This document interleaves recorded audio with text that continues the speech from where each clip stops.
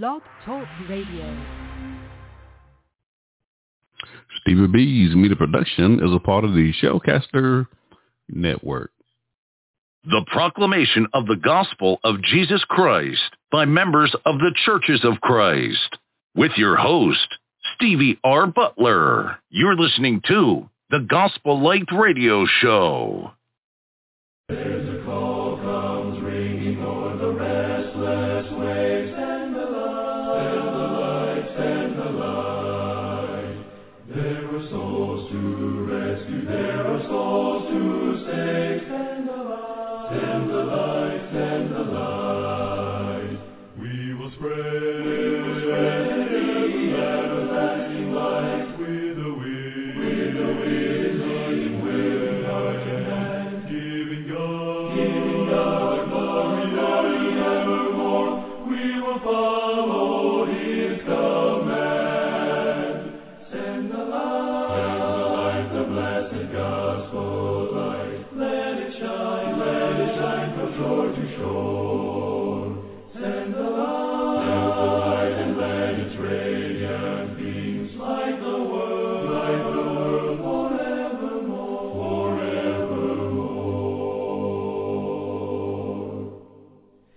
Let us not grow weary in the work of love. Send the light, send the light.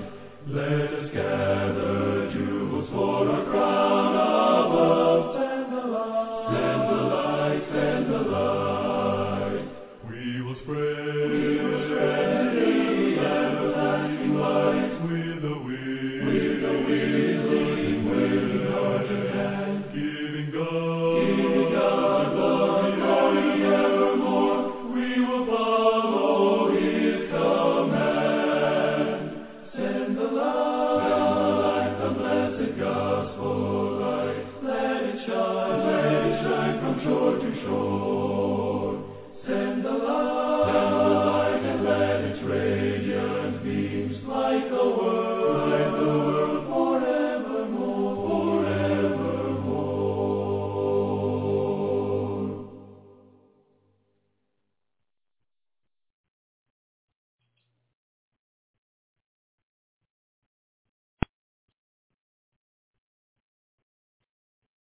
You're listening to the Gospel Light Radio Show. Ladies and gentlemen, good evening. Wherever you're in the world listening to this radio broadcast, I seem to be having some technical issues going on right here. I'm a little slow with my responses here, but the lights are on, so we know things are working. So welcome to Stevie B's Media Production presents the Gospel Light Radio Show. I'm your host this evening, Stevie R. Butler. This radio show is being broadcast from Stevie B Media Production at the Carolina studio in the great state of North Carolina. I'm here with my co-host, Glenn McMillian from the state of Texas, Dr. Frank Washington from the state of Florida, Clay Phillips from the state of Georgia, Brian Christian Coleman from the state of New Jersey, Robert Lee Johnson from the state of Florida, Courtney Carruthers from the state of Illinois, and Robert Lee Johnson from the state of Florida. Ladies and gentlemen, we are just grateful for the privilege to bring you a program where we as Christians and members of the Churches of Christ can preach and teach the glorious gospel of Jesus Christ on a weekly basis. If you'd like to contact us while we're on the air, you can give us a call to the live show at 713-955-0508, or you can go to the Blog Talk Radio website. And I'd like to encourage you to go to that website. You can listen to the live show there. There are over 1,700 live shows on that website. And I checked it just before we came on the air, and this show is on page 2 before we came on the air, so it's probably on page 1 now. That's normally how they do it on that website. If you have any questions or comments for any of my co-hosts, you can go to, or you can send your emails to my new email address, butlersteve1009@yahoo.com, or you can call Stevie B's Media Production at the Carolina studio at 910-491-6405. Now, again, this program is brought to you by members of the Churches of Christ. And if you need any assistance in locating a congregation in your area, please feel free to contact us. Now, folks, get out your Bibles and study along with us here on the Gospel Light Radio Show. You're listening to the Gospel Light Radio Show. Before we go on before we go into our program for this evening, I would ask that you would bow with me in a word of prayer that we may thank God for this opportunity. Our most kind, gracious, loving Heavenly Father, the Father of our Lord and Savior, Jesus Christ. Father, we thank you for this day. We thank you for allowing us to go through the various activities of the day and placing it on our hearts that we are on this broadcast and we're prepared now to present a portion of your holy and divine word. Father, we pray that you will be with my co-host, Dr. Frank Washington, and Courtney Carruthers, as they break into our listeners the bread of life. And also my co-host, Clay Phillips, who will be answering the question that is on the hearts of so many. We just pray that you will continue to bless them and their families that support their efforts as well. Father, we pray that you will be with our listeners who are tuning into this broadcast via Blog Talk Radio, as well as through social media. We pray that they may listen well, that they may consider their eternal stance before you, and that their hearts may be pricked, and it will cause them to ask the question of what must I do to be saved. Father, we thank you so much for sending your only begotten Son, Jesus Christ our Lord, to die such a cruel death on Calvary's cross. For we recognize that without such a sacrifice, we will not have a hope of eternal life. Father, even now, we ask you to forgive us for the transgressions of our own heart. We know our flesh is weak, and we often fall short of thy will. Father, we pray that you'll continue to bless us and keep us and love us all the days of our lives. And if we have been faithful until death, Father, we pray that you will save us. For us in Christ's name, we do ask it all. Amen. You're listening to the Gospel Light Radio Show. In the first segment, my co-host, Dr. Frank Washington, he has our lesson. He serves with the West Broward Church of Christ there in Plantation, Florida. He'll be making his proclamation of the gospel of Christ. And in the second segment, I have a question from my social media platform called Shout It Out on Facebook. I want to encourage our listeners to get involved in that group. Just join the group and ask your questions, because I take a question from that platform every week and bring it to this broadcast. But my co-host, Clay Phillips, he serves as the evangelist with the Rose City Church of Christ there in Thomasville, Georgia.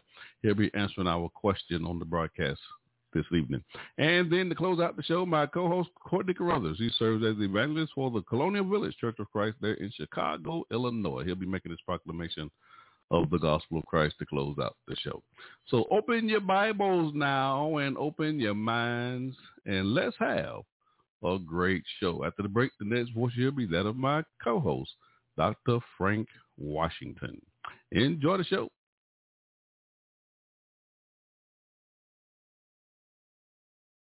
You're listening to the Gospel Light Radio Show.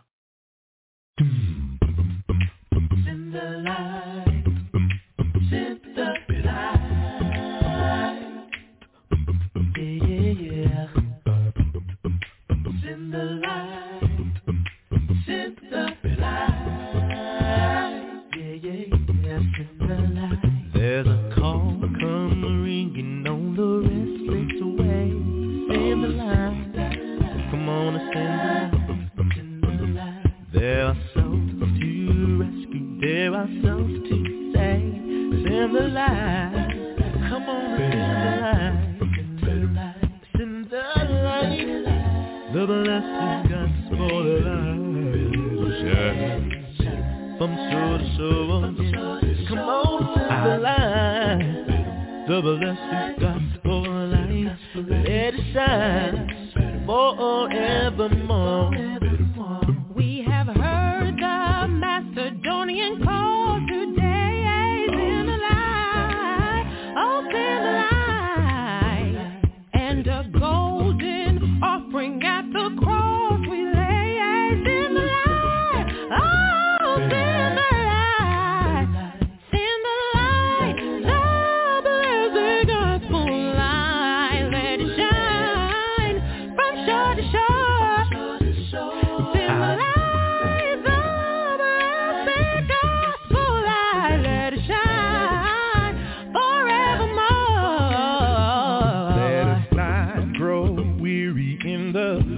of love on the line. Come on and spin the line. Let us gather just for a crown of love in the line. Come on and spin the line.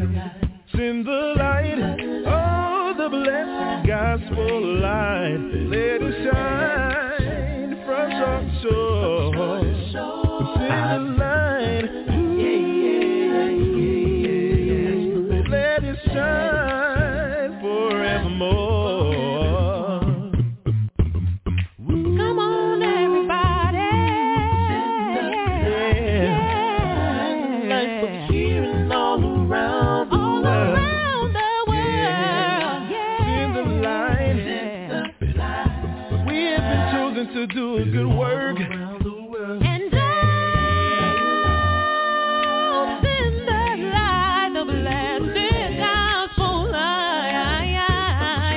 Come on and why don't you sing that gospel light. Let it shine forevermore. In the light, oh, the blessed gospel light. Let it shine,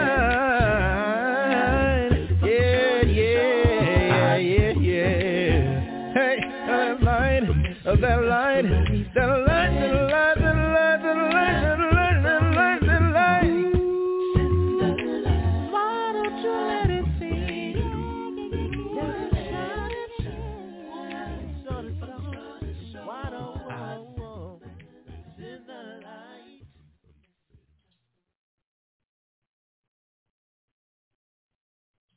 You're listening to the Gospel Light Radio Show.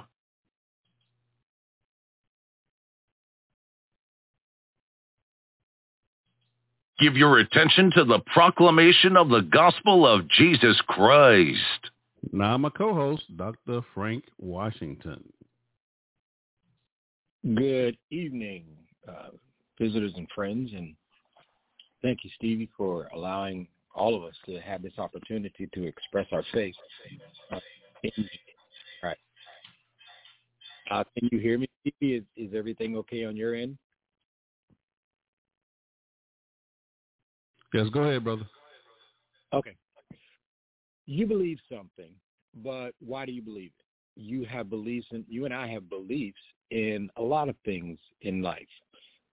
As Christians, we have strong opinions about God regarding what he is like or what God is not like, and how much he is involved in our lives or how little, and what he can or cannot do. Now, we have serious views about marriage. You and I have thoughts about the role of the husband, the role of the wife, submission, leadership in the home, and raising children. And these are very serious concerns. You and I have convictions about things like what happens after death, what heaven and hell are like, the role of the Holy Spirit in our life, and who Jesus is. Now, all our thoughts and ideas about matters dealing with God, Christ, and the Holy Spirit, the church, the Word, the devil, the spiritual world, angels, and the like, make you pretty much a theologian. Whether we like it or not, every one of us is a theologian to some degree. And I don't think that just because you know the Bible that you are a theologian. We all have a set of beliefs. But the question is, the point is that what are your beliefs based on? What is the foundation of your theology? Now, your beliefs, your opinions, your ideas, convictions about God and matters pertaining to him are called doctrine. And what you believe, or the doctrine that you believe, should be very important to you. As a matter of fact, God's word tells us to watch our life in 1 Timothy 4:16. Watch your life and doctrine closely. Your life and doctrine go together. You don't simply live by doctrine. You have to live your life and doctrine because they both go together.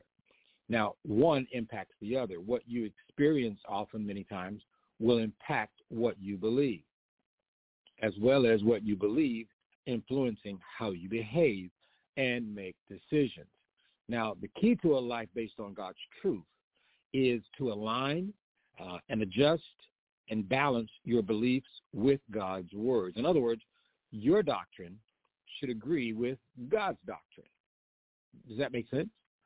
Your beliefs should be supported by God's word. Your experiences should be interpreted through the lens of good biblical doctrine. Now, biblical doctrine is what the Bible teaches us every day about a particular subject. Biblical doctrine can be very broad. It can be very narrow. We can speak of doctrine of God, which can be very large, huge, and comprehensive. But on the other hand, we can narrow the focus of the doctrine of Trinity, of God, the love of God, the justice of God, or the holiness of God. A major doctrine would cover a large and important subject like God, but within that larger doctrine and context, you also have a more specific doctrine. Now, I have heard preachers who preach only about the doctrine of the church or the doctrine of salvation, but there is a plethora of doctrinal subjects that I believe should be taught in our congregations throughout the world. But those who study the Bible and doctrines agree that there are at least 10 major doctrines or subjects in the Bible, and every believer should have a good grip on their understanding and application. Here are just a few of the Bible doctrines that we should ears and hearts attentive to, and that is the doctrine of Scripture, the doctrine of God, Christ, the Holy Spirit, the doctrine of humanity, the doctrine of sin, the doctrine of salvation. And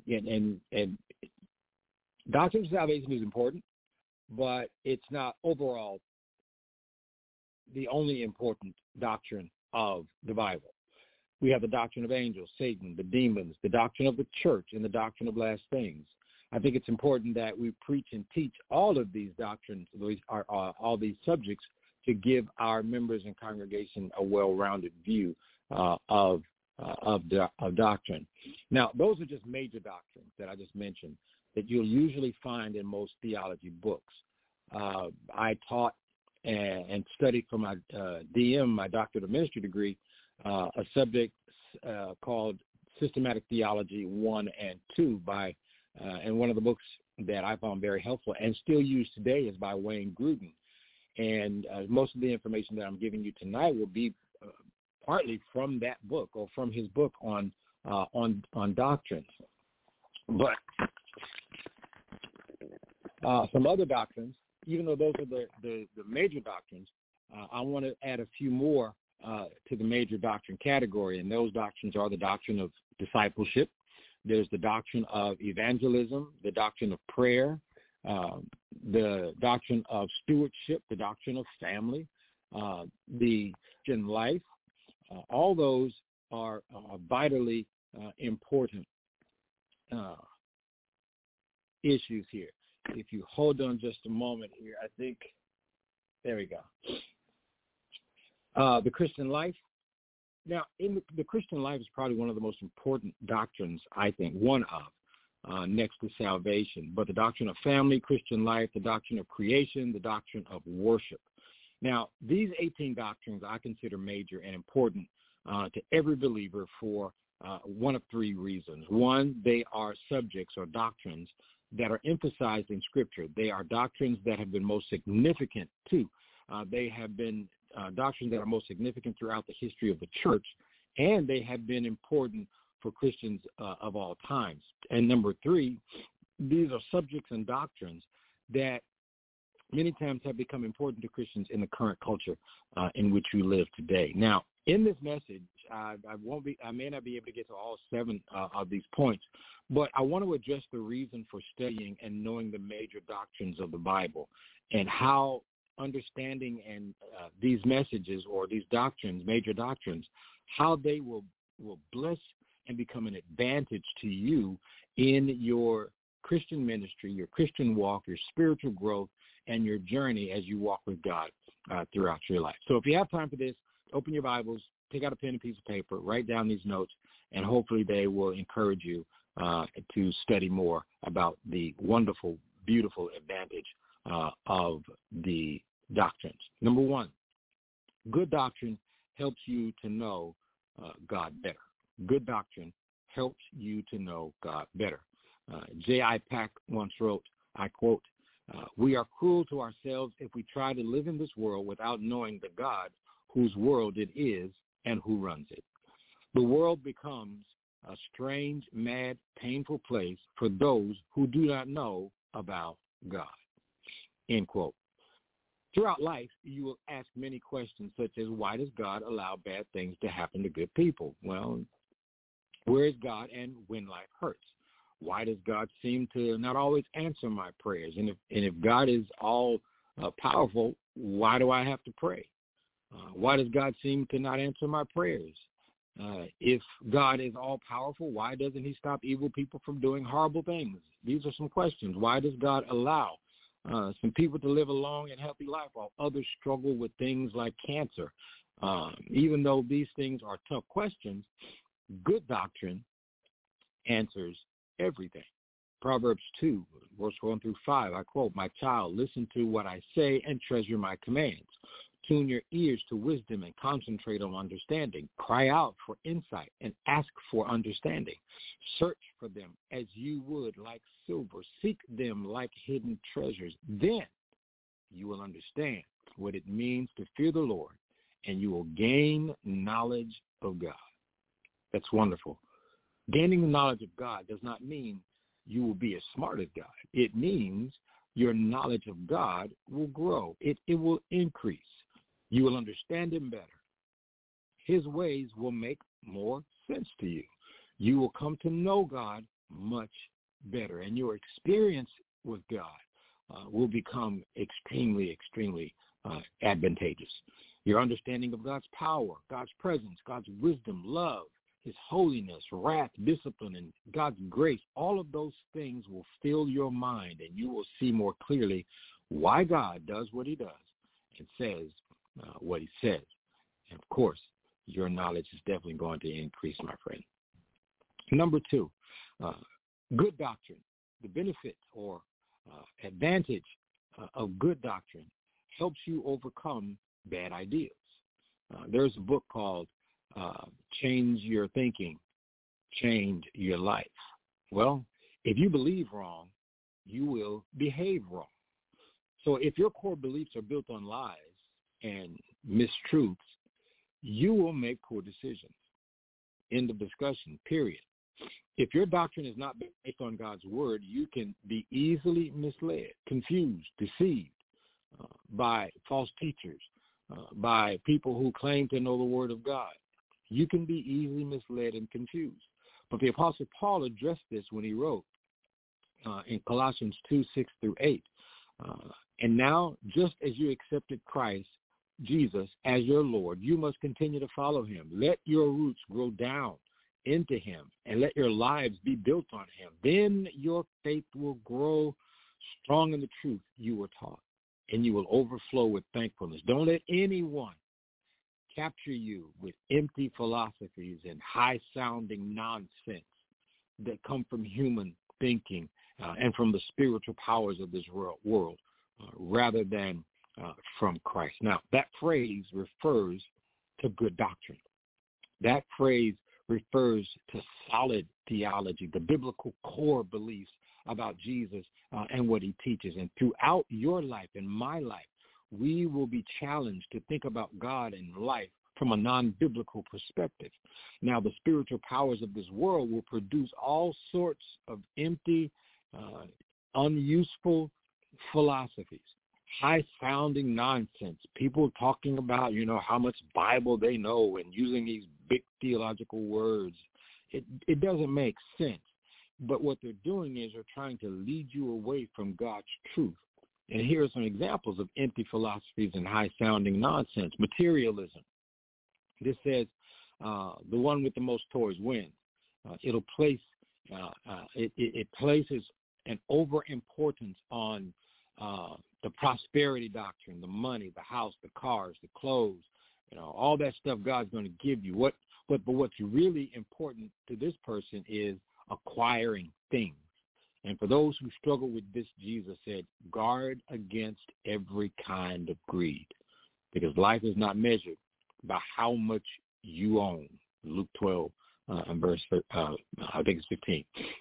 So that's materialism. Another high-sounding nonsense is individualism. This philosophy is self-centered and has an individualistic way of life and says we should ignore the community and other people. We live in a you first, me first kind of life. You know the commercials that say, have it your way, we do it all for you, obey your thirst. What's the other one? I think it's you got to think of what's best for yourself and you deserve it. You know those things.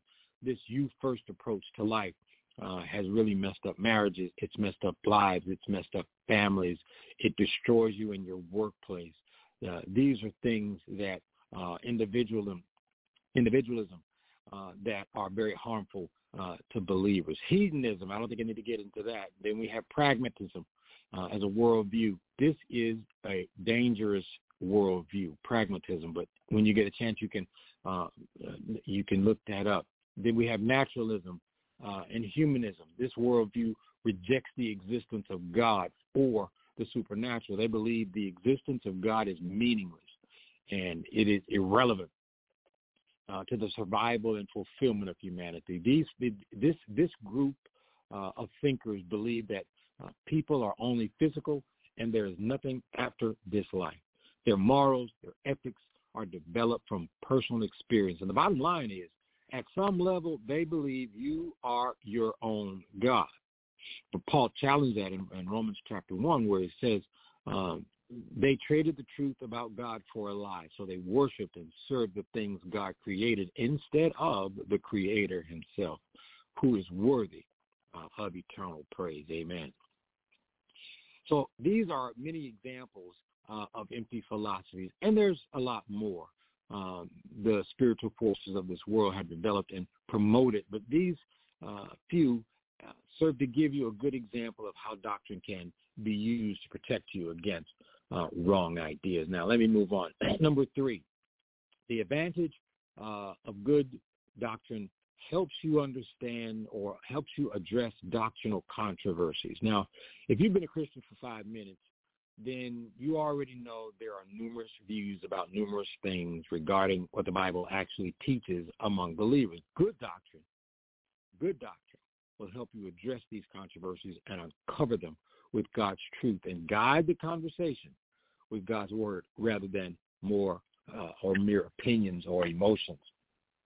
For example, a view that seems to be growing in popularity today is universalism.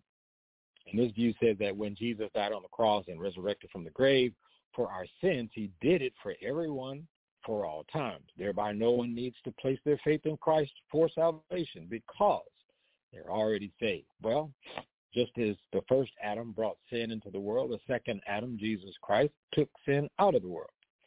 Now, somebody may believe that to misinterpret the scriptures that are taken out of context, but we could show this person one verse, or perhaps two, that speak of Jesus' death on the cross and the requirement for individuals to place their faith in Christ for salvation. But the person might still find a way to evade the force by those verses or read a different meaning into them. It's possible.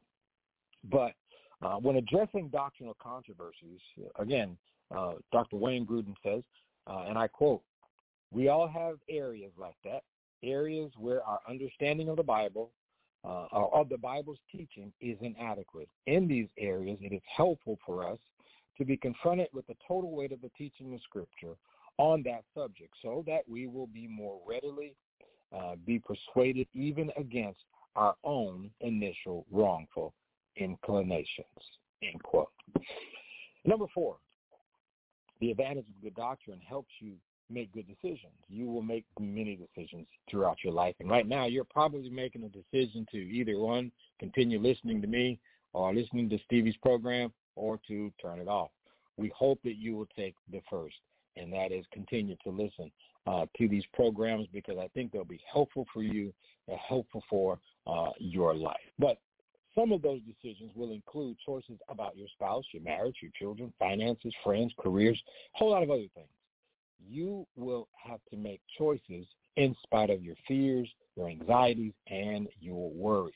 But if you have disciplined yourself to know and understand the key doctrines of the Bible, you'll be equipped better to make decisions based on God's truth rather than your emotions or your circumstances. Paul tells us in Romans 12, don't copy the behavior and customs of this world, but let God transform you into a new person by changing the way you think. Now, here's some ways you can begin to learn the doctrine and truths of God's word. Number one, hear it, Romans 10:17. 2, read it, Revelations 1:3. 3, study it, 2 Timothy 2:15. Handling the word of God accurately means to know what it says and how it applies to the specifics of your life. To do this, you will need to become a student of the word of God. Number 4, memorize it. Memorizing is usually tough for people, but I'm not saying memorize the entire Bible. That pretty much makes no sense. But what I'm saying is when you are going through a tough time or having to make an important decision, pick a few scriptures that address your concern and memorize them so you have throughout the day in your mind and can refer to them without having to look them up. And number 5, meditate on it. So we got hear it, read it, study it, memorize it, and meditate on it. Joshua 1 and verse number 8. Now, my 5th point is the advantage of the doctrine helps you grow as a Christian. So the more you know about God, understand his word, have insight into his relationship to the world and people, the better we will trust in the Lord. The more deeply we will praise him. The more willingly we will obey him. Studying the doctrines correctly will make you and I a more mature believer. If it doesn't do this, then you're not studying in the way God intends. But in fact, the Bible often connects sound doctrine, which the word sound means healthy, sound or healthy doctrine with maturity in the Christian life. For example, Paul wrote, if anyone teaches false doctrine and does not agree with the sound teaching of our Lord Jesus Christ and with the teaching that promotes godliness, he is conceited and understands nothing. 1 Timothy 6 in verse 3. Then Paul wrote to Titus saying, I have been sent to proclaim faith to those God has chosen and to teach them to know the truth that shows them how to live godly lives. There's more, my friend. There is more to preaching or leading people to salvation than there's more to just, getting up every Sunday morning talking about salvation. There's more, and I hope I don't make any enemies from this, but there's more to standing in a pulpit preaching salvation every Sunday morning. People need to know, once they've been saved, how to handle the issues of life, how to live a godly. That's what people need to understand, especially if you've already been in the church, a minute or two. It is now time for you to understand how to live a godly life. So if we're not infusing the doctrine of Christian life with our doctrine, with the other doctrines we mentioned earlier, then you're not feeding the people the way they should be fed. Now, when the Bible talks about godliness or godly lives, it's referring to someone who's living a fruitful and obedient life for God. And this doesn't mean that they're perfect or they're not going to sin. It does mean they will have a heart and a hunger for God. They want to honor him. They want to give God glory. They want to bring praise to his name by how they live. And as we grow in the teaching and the truth of God's word, they produce and promote godliness in their lives. And they're living more and more the way God intended for them to live. Amen. So I'm going to drop off of that and go to my next point here. Because I said I don't want to make enemies here. Number 6, good doctrine helps nourish your soul. To nourish something is to provide the food or other substances necessary for growth, for health, for good condition. That's the same. It's true with spirituality. A lot of Christians find themselves weak when it comes to trusting God, unhealthy when it comes to knowing God's will, and not in good condition when it comes to the spiritual battles that wage against them. This doesn't mean or doesn't need to be, but every believer can be strong. Every believer can be alert, spiritually healthy, and ready for the battle. God's doctrines act as the vitamins, minerals, and proteins that our soul needs to be spiritually healthy. Amen. And then number 7, good doctrine helps you to encourage others. Now, suppose a friend drops by your house one day, if you're that kind of person, to get your advice about a tough situation, or they call you on the phone about a tough situation at work or problems in their marriage, difficulty with one of their teenage kids, and they've received some discouraging news from the doctor. What would you tell them? What would you tell him or her?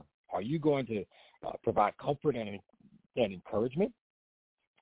Invite your friend to watch your favorite movie, make him a banana split, eat some cheesecake, pat your friend on the back and tell him, it's going to be all right. It'll all work out. The Bible says all things work together for good to those who love the Lord. I mean, how are you offering something deeper, more meaningful, and something backed by Almighty God instead? Get him a cheesecake and a banana split. Well, this is exactly what Paul told Titus to do. He told Titus that in Titus 1:9, he must hold firm to the truth. Hold firm to the trustworthy word as taught, so that he may be able to give instruction in sound doctrine and also to rebuke those who contradict it. Now, even though this statement is directed to those who lead the church, all believers need to seriously consider 3 things as they relate to sound doctrine. Number 1, first, you are to hold to sound doctrine. You are told to hold firm to the trustworthy word of faith, my friend. To hold firm to something means to strongly cling to it. In this case, you have a good grip on the word of God. You are to love the trustworthy word of God. You are to respect it. You are to believe it and obey it, and it's your spiritual nourishment. This is what gives you life and energy. You are to be consistently nourished in the words of the faith and of sound doctrine. Now, it's going to be through God's trustworthy word that you grow in knowledge and understanding of the character of God. Second, you are to encourage with sound doctrine. If you are holding firm onto God's trustworthy word and committed to live it when you are prepared to share it with others, the reason you need to hold firm into God's word is so that you are able to give instruction in sound doctrine. Your encouragement and advice should be from sound doctrine. Sound, from which we get our English word hygienic, carries with the meaning healthy and wholesome, referring to which protects and preserves life. So in your instruction, counsel, and advice to others, it should be your objective, your daily objective, to enlighten others in doctrine that protect and preserve spiritual life. Third, you are to correct with sound doctrine. You are to correct with sound doctrine. Now, I know this isn't popular, fun, or easy. Now, correcting someone's wrong belief and understanding of God's word is difficult to do. But when giving counsel and advice to others, it must be done when necessary, and it must be done in love. So when giving advice, you'll find yourself having to lovingly correct false views about life after death, marriage, false views of money, purpose of life, happiness, God, on and on. And when done in a humble and respectful way, correcting with sound doctrine can be encouraging to those who hear it. Now, I'm going to have to end up closing this message right now. I want to get to my conclusion here. So as I conclude this message today, I want to give you a word of caution.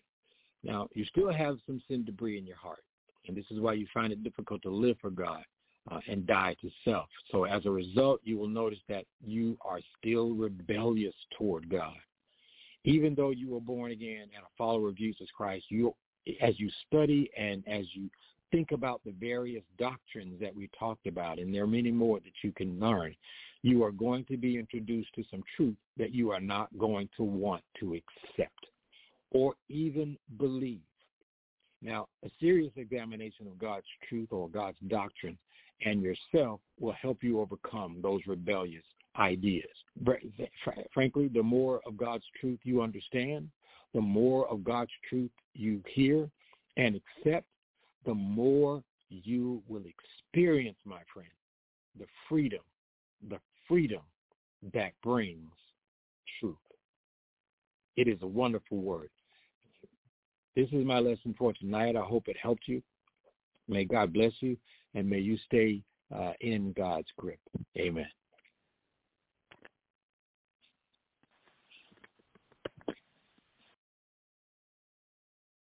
You're listening to the Gospel Light Radio Show. With all the talk, what is your goal? With all the talk, what is your goal? With all the talk, what is your goal? Know that you know that you know that you know that you know that you know that heaven is my goal. No matter what they're saying, call me and I'll go. I tell you I'm not saying, Lord, I hear the streets are paved of purest gold. Breath of God blows gently through my soul.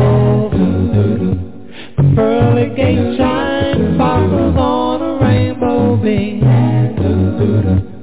Lord, I give my all to you. Please make my dreams come true. Heaven is my goal. Let the talk if they want to. I believe God knows. I'll never change my mind. All of the talk. Some have said that heaven is a fairy tale. All of the talk. Silly to believe, but that's what they told me, yeah. This world is all the heaven we are gonna get. But here's no perfect peace, that's why I'm leaving. That's why I'll be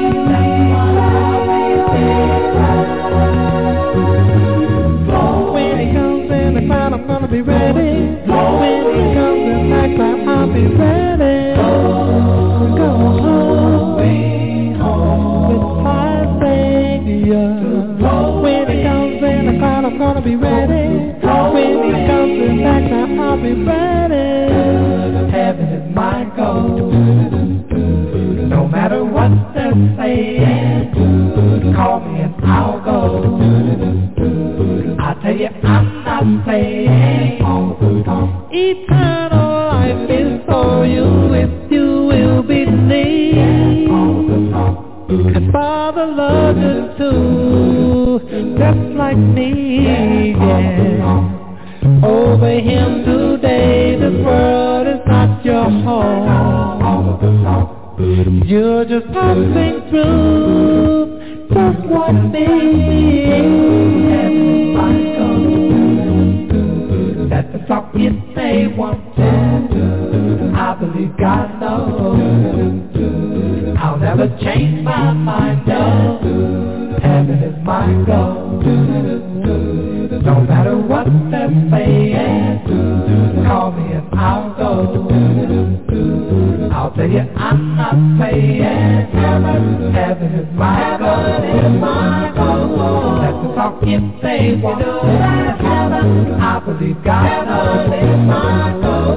I'll never change my mind, no. Heaven is my goal. No matter what they're saying, call me and I'll go. I'll tell you I'm not saying heaven is my goal. Let them talk if they want to. With all the time, believe God knows. I'll never change my mind, no. Heaven is my goal. No matter what they're saying, call me and I'll go. I'll tell you I'm not saying with all the talk, what is your goal? With all the talk, what is your goal? Know that you know that you know that you know that you know that you know that. You're listening to the Gospel Light Radio Show.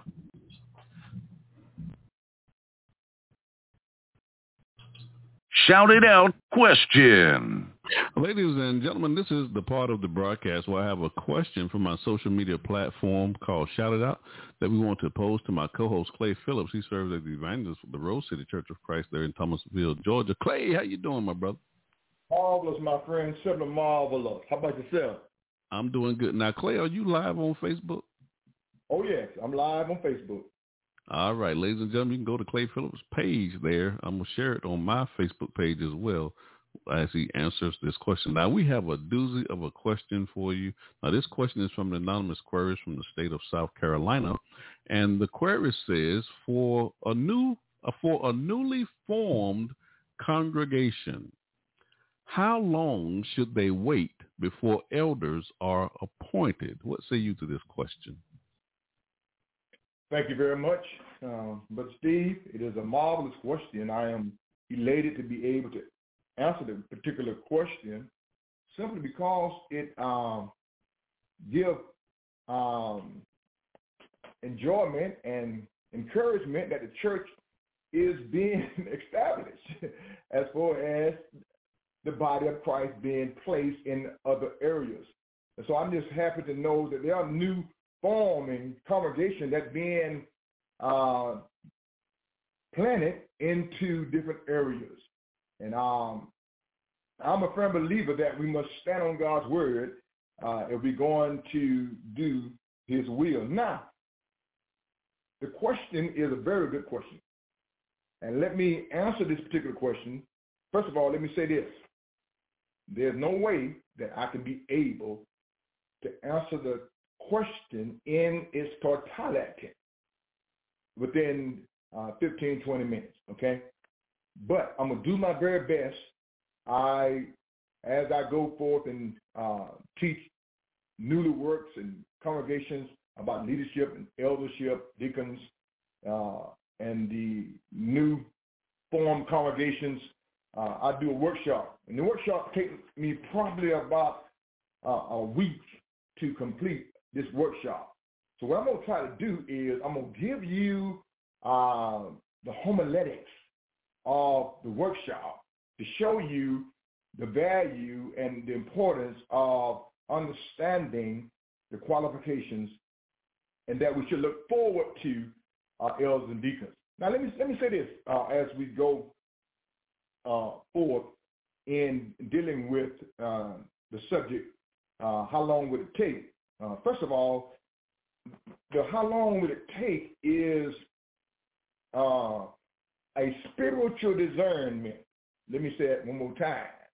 How long would it take is a spiritual discernment. In other words, none of us grow the same. Now, my workshop is called It Takes Time to Learn. It takes time to learn or to grow. And so the first thing about the question is that it's relevant because it does take time to grow, take time to prosper. Jesus came up on a fig tree and looked at the fig tree, had leaves on it, but didn't have no fruit. And so he said, we're going to destroy this tree. And then the disciples were looking all funny and stuff, so this dove around it and put dung in it, came back. And when he came back, it still didn't have any fruit. Now, we must understand that fruit is a representation of the development of the tree. And so I'm a firm believer, as we strive to be pleasing to God, as we plant seed, that the seed must grow and that God expects fruit. Now, spiritual discernment, let me look at a scripture, and then I'm going to take you to Old Testament scripture to help you out. Now, what I'm doing here, I'm setting the foundation for you to be able to appreciate the planting of the seed and its growth time, period. Okay? Now, in 1 Corinthians chapter 2, verse 12 to verse 16, the Bible says, now we have received not the spirit of the world, but the spirit which is of God, that we know, or we might know the things that freely given us of God, which thing also we speak, not in words which man's wisdom teaches, what Now notice now what it's talking about here. It gives us a differentiation between here the Apostle Paul said, listen, this is how the man does stuff, and this is how Christ, the spiritual. So there is a dichotomy here between the spiritual and the world. And also there is a relationship. There is a picture of understanding that you can understand what the world does in its growth. You know, you can look at a seed and understand it takes time for it to grow. You understand that when you plant a church, the church is a seed and it must have time to grow. Okay? So now listen to what the Apostle Paul is going to say. He says, but which the Holy Spirit teaches. Now what the Holy Spirit teaches is comparing spiritual things with spiritual. But the natural man receiveth not the things that is of spirit, but of God. For they are foolishness unto him. Neither can he know them because they are spiritually discerned. This is one of the questions that is we need to understand that is spiritually discerned. In other words, it takes time to grow spiritually. So the question I want to know is, how long does it take? Let me show it to you. Okay? Look what the Bible says in verse number 15. But he that is spiritual judges all things, yet he himself is judge of no man. Now the word here, judges all things, means he have insight. So the insight versus the buffer. In other words, here the Apostle Paul is saying, listen, we need to understand that we must understand there's insight that the world has, and there's insight that the body of Christ has. And so here it says in verse 16, for who have known the mind of the Lord that he may instruct him. So notice that he being sarcastic here about who can instruct God. God does what he wants to do. When you can discern spiritually, God created the world. God created this earth. And he made the trees and he made the land. He made everything that in its season. Now, pay close attention here. It says, but we have the mind of Christ. So here you find that the Apostle Paul said, listen, it is, when you start planting the seed, understand, first of all, there must be instruction. And you can't instruct God. You can't tell God how long it's going to take. The bottom line is that the work of the church as far as the maturity is the same as the world. The world recognizes, for example, if you go to the doctor and the doctor tell you he don't have no degree, what are you going to do? You're going to get up out of there. Now the word elder and eldis is two different things. The word elder is the forefathers.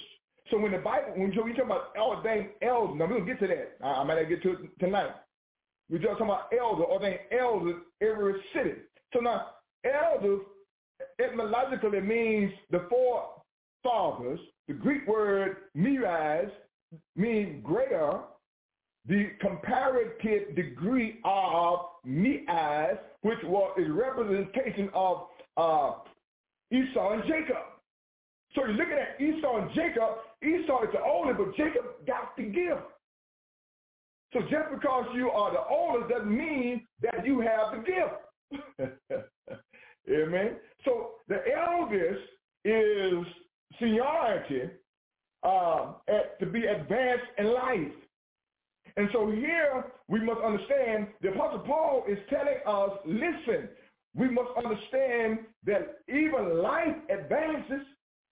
So now if you go back to the Old Testament, Psalms 1, the Bible says, blessed is the man that walketh not in the counsel of the ungodly, nor standeth in the way of sinners, nor sitteth in the seat of the scornful. But his delight is on the law of the Lord. And thus he meditates day and night. He is like a tree. Now notice that he is like a tree that is planted by the rivers of water. Now notice here, that bringeth forth its fruit in its season. He is like a tree planted by the rivers of water, bringing forth in its fruit in its season. Leaf shall not wither, whatsoever it does, it shall prosper.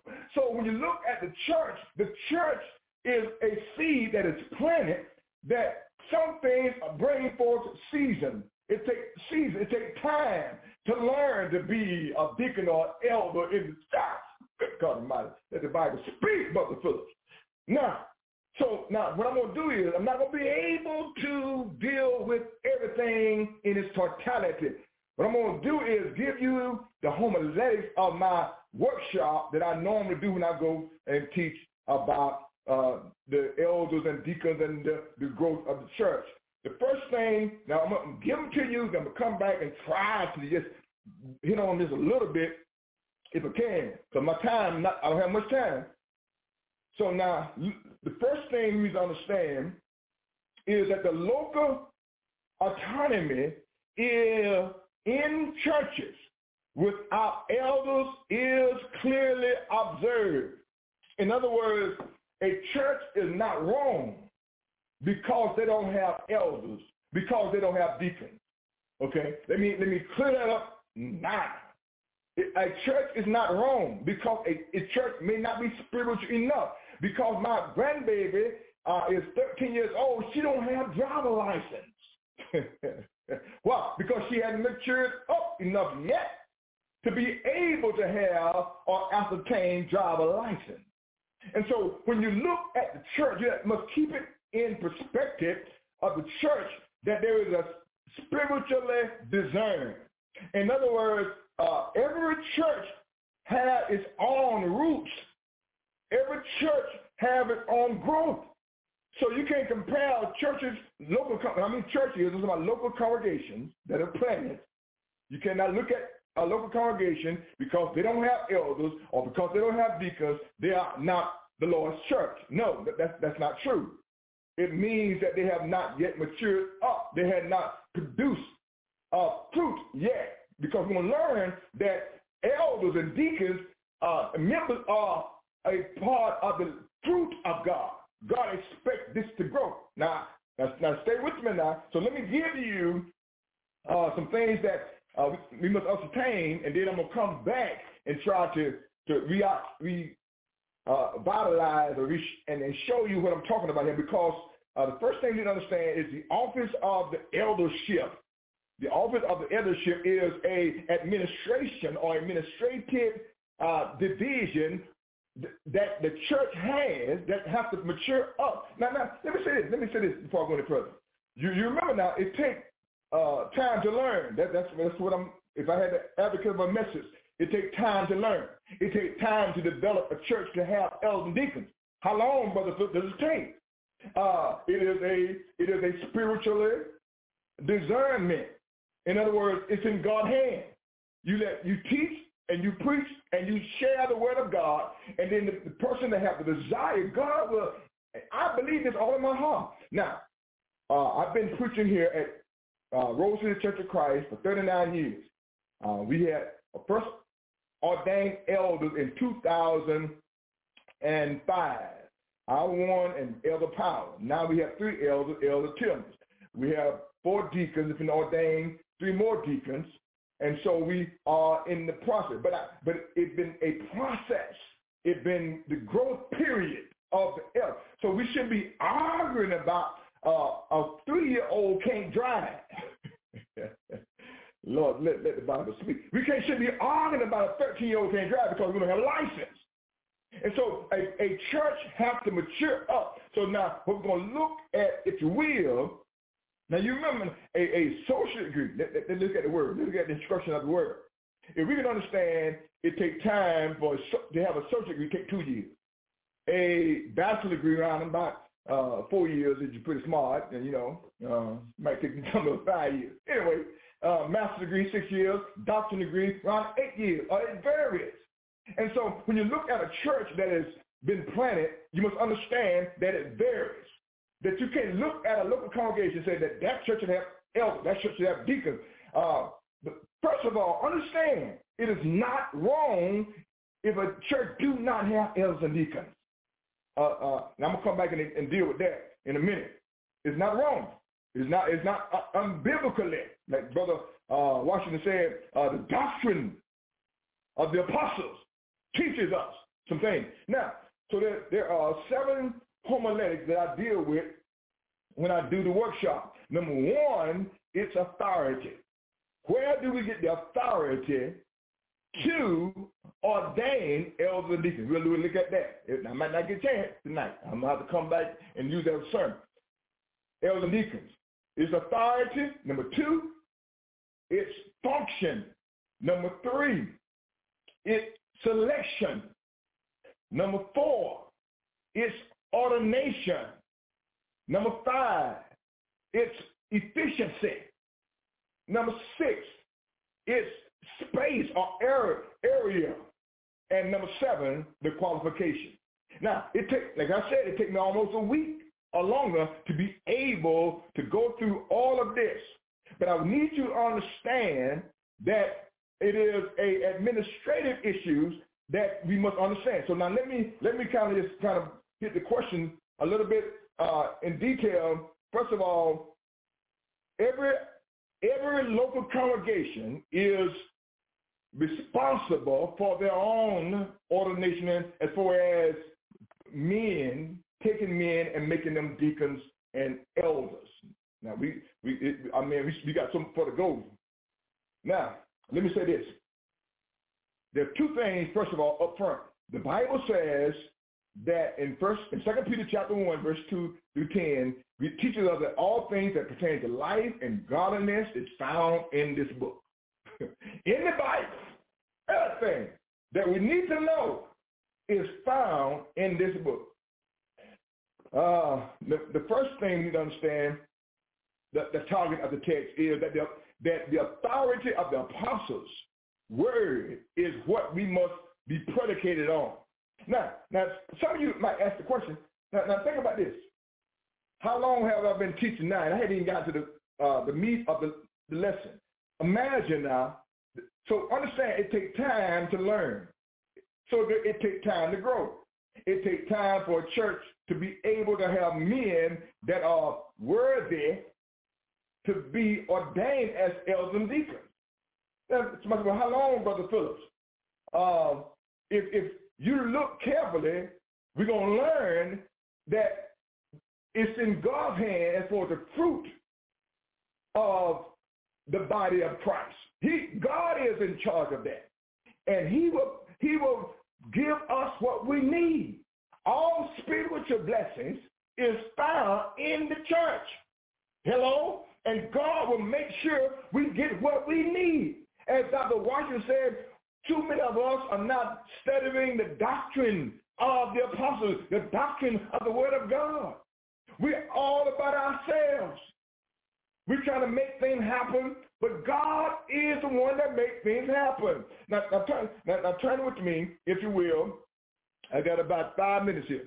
Turn with me, if you will, to 1 Corinthians chapter 4. Turn to chapter 4 now, if you will, of 1 Corinthians chapter 4, and the verse is number 17. 1 Corinthians chapter 4, verse 17. Look what the Bible says here. Paul is writing here. He says, for this cause have I left or sent unto you Timothy, who is my beloved son, and faithful in the Lord, who shall bring you into remembrance.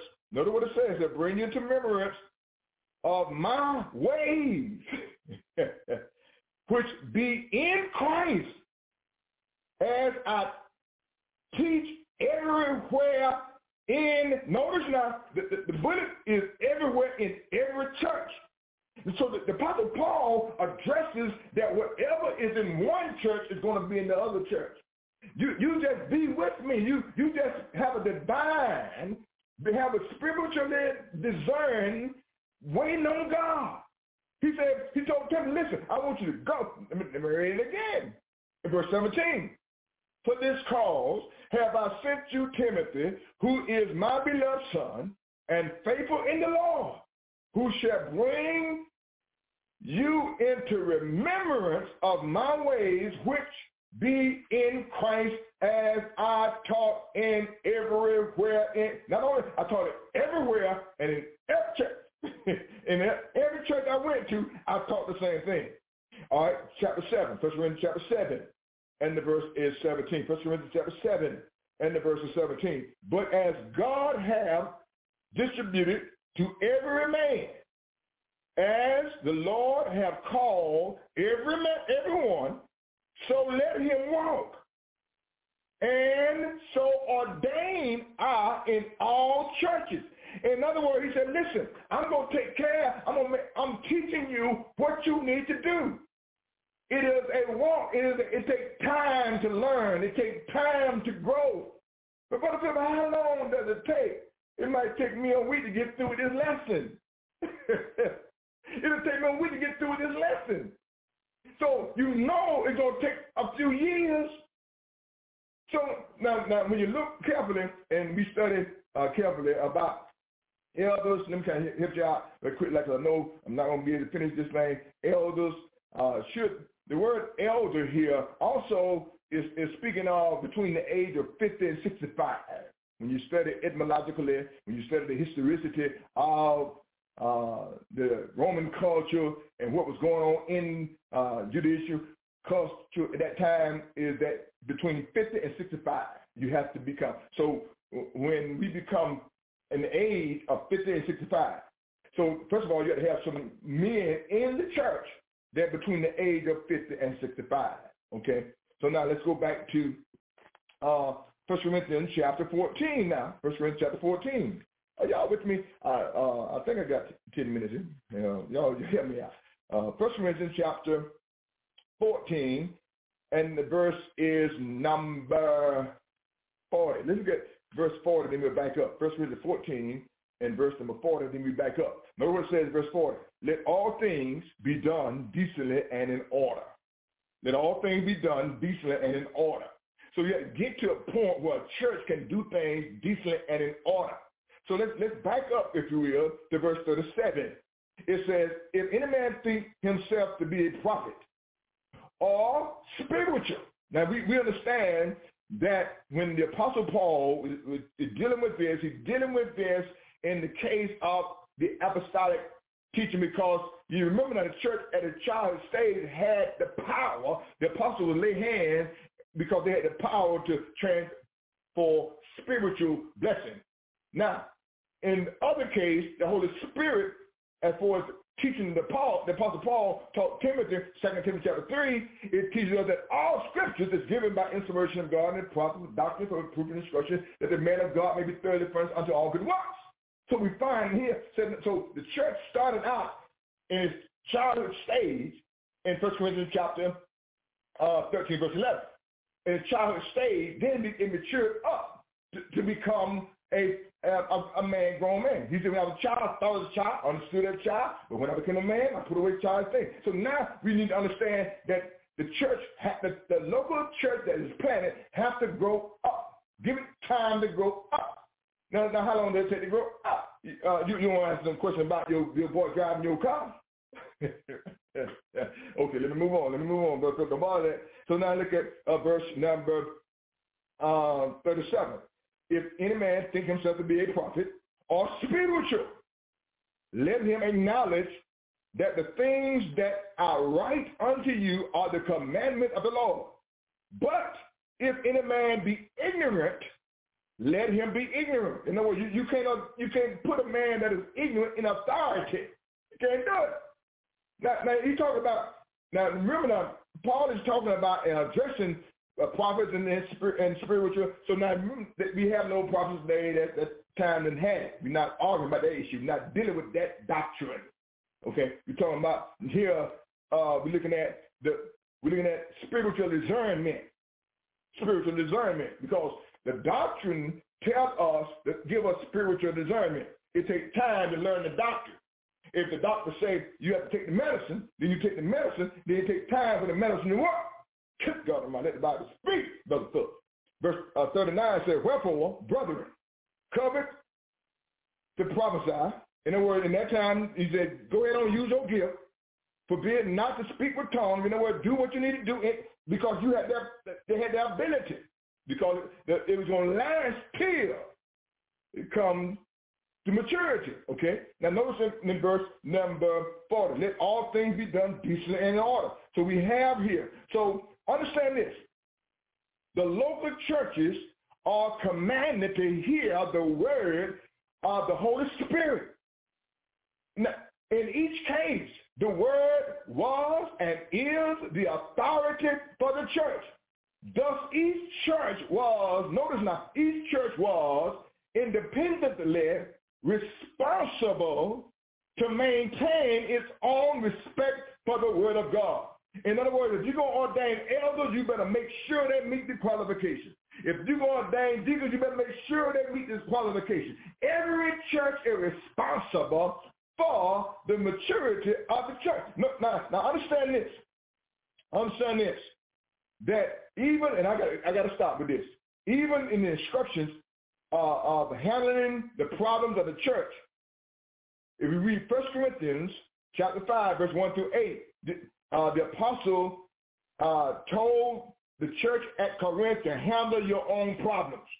In other words, it's not saying that you can't get advice from others, but you got to handle your own problem.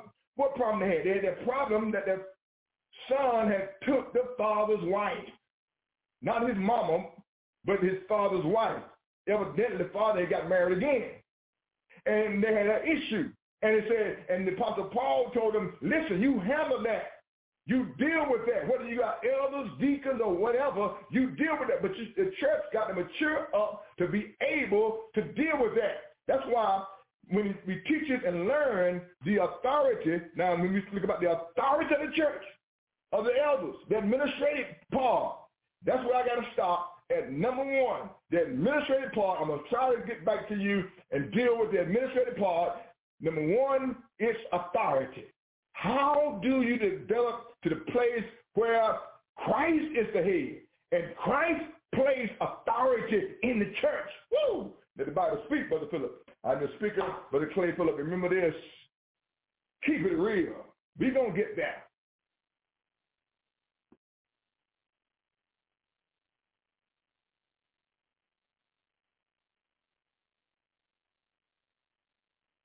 Shout it out question. You're listening to the Gospel Light Radio Show.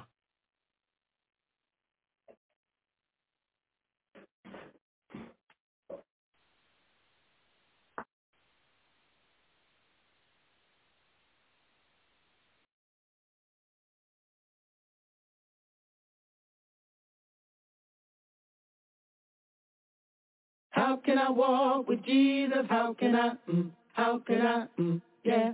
How can I walk with Jesus? How can I, yeah. How can I walk with Jesus? How can I, ooh, yeah. How can I walk with Jesus? How can I, ooh, yeah. How can I walk with Jesus? How can I, ooh, yeah. How can I walk with Jesus? How can I, ooh, yeah. How can I walk with Jesus? How can I, ooh, yeah. How can I walk with Jesus? How can I, ooh, yeah. How can I walk with Jesus? How can I, ooh, yeah. How can I walk with Jesus? How can I, I ran into an old friend of mine. We grew up around the way. We were known throughout the neighborhood back in the day. Well, we caused a lot of trouble. Our mama shed lots of tears. It was only by the grace of God I made some changes over the years. And my friend said, how? Tell me how. Wanna know how?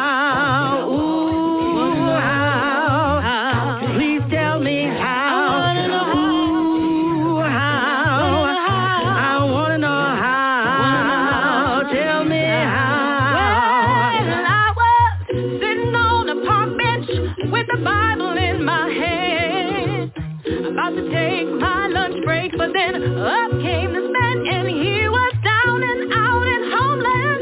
So I told him to have a seat. He said, tell me about your Lord. So I began to read and he said, oh,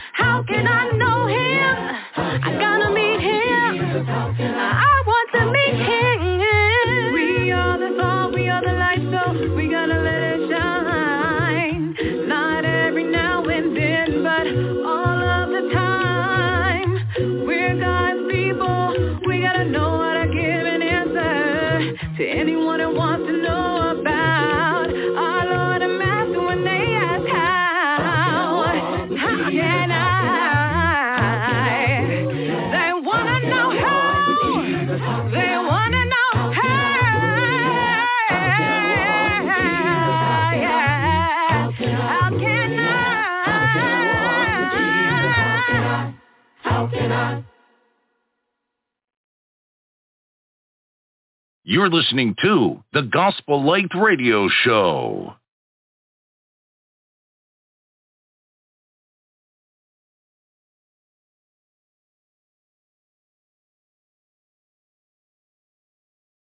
Give your attention to the proclamation of the gospel of Jesus Christ.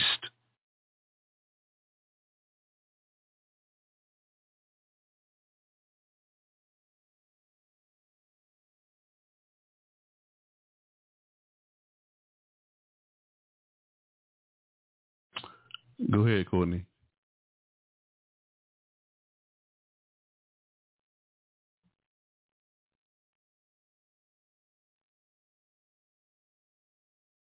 Ladies and gentlemen, I seem to have some technical difficulty, but Courtney, if you can hear me, go ahead. Ladies and gentlemen, I seem to be having some technical difficulty with my audio, but Courtney, if you can hear me, go ahead and speak.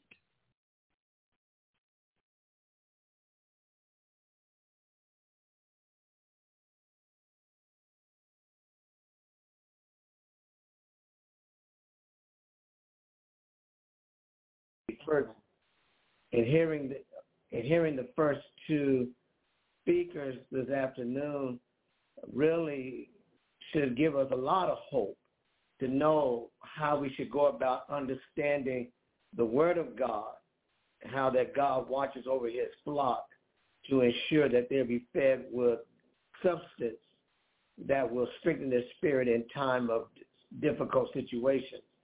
I want to continue tonight by calling your attention to 2 Corinthians chapter 4. And the verses are 7 through verse 14 is where we'll stop, but so many other verses there. I'll read one other. Well, I will go down to verse 16. 2 Corinthians chapter 4, verses 7 through 16. Paul says, "But we have this message in earthen vessels, that the excellency of the power may be of God and not of us. We are troubled on every side, yet not distressed. We are perplexed, but not in despair. Persecuted, but not forsaken. Cast down, but not destroyed. Always bearing about in the body the dying of the Lord Jesus, that the life also of Jesus might be made manifest in our body. For we which live are always delivered unto death, for Jesus' sake, that the life also of Jesus might be made manifest in our mortal flesh. So then death worketh in us, but life in you. We have the same spirit of faith, according as it is written, I believe, and therefore have I spoken. We also believe, and therefore speak, knowing that he which raised up the Lord Jesus shall raise up us also by Jesus, and shall present us with you. For all things are for your sakes, that the abundant grace might through the thanksgiving of many redound into the glory of God, for which cause we faint not. But though our outward man perish, the inward man is renewed day by day. For our light afflictions, which is but for a moment, worketh for us a far more exceeding and eternal weight of glory. First 2 Corinthians chapter 4 introduces to us Paul's ability to keep preaching, to stay focused on the ministry in light of all that he has endured and will endure. Therefore, all that Paul had endured and will endure is also a test to discern, as you already heard first two speakers. It is a test to discern if Paul is really an apostle of Jesus Christ, and if Paul is really speaking the truth. I believe this is where our religious world is today, the religious society. Before we can condemn and say per se who is not in the right faith or is in the right faith, although the Bible does declare that for us, I want to take an approach by showing what true ministers of God will do, how that they will keep on doing what God has called them to do regardless of their present situations in life. I'll start off by saying this, that all preachers in the faith, someone of the faith, preaching a different faith, using tactics, using truth. The biggest concern right now is how to get more people back in the building since the birth of COVID and how COVID is coming down. That's not my message about COVID, but my message is about what is majorly discouraging a lot of preachers today is how do we get people back in the building? Well, if we were in business, we will show that in business, in the market, regardless of how high the prices are, people still need to eat, regardless of how high situations are in folks' lives, whether it's the flu, migraine, marital issues, parental issues, some form of sickness, cancer, heart diseases, diabetes out of control, marital mishaps or misfortunes, whatever the case may be, no matter how high those situations are, people still need the gospel. And they will go and receive the gospel to the place that God has called for them to come to if they are giving truth, principle, and practical ways of how to keep fighting the good fight of faith. So Paul begins this section of 2 Corinthians 4 prior to verse 7. He begins this section out of 2 Corinthians 4, verse 1 through, and a few things we want to highlight out of 2 Corinthians 4, 1 through 4, as it was already stated by the first speaker, and I really took a great deal of attention, paid a great deal of attention. How he talked about humanism, worldview, and pragmatism, a lot of things that's blinding or aiding people to think they want to think how they should think beyond the way the Bible will have them to think because of the lack of interpretation or the inability to interpret correctly. I want to just add to his thought as we go in verse 1 through 4, then highlight verses 7 and following. First of all, we have to understand that God's word is not a daily for us to change what we want to change. It's a strict plan of guiding people to get close to God. And no matter what the philosophies may be in society, we still have to come to a level of saying, is this what God desires, or I desire God to believe what I want to believe?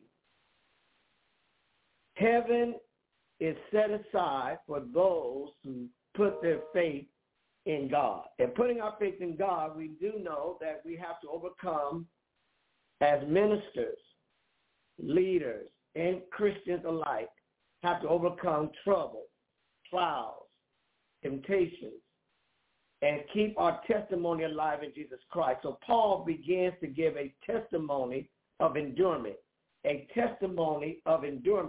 saying what he says in verse 1 of 2 Corinthians 4, of verse 1.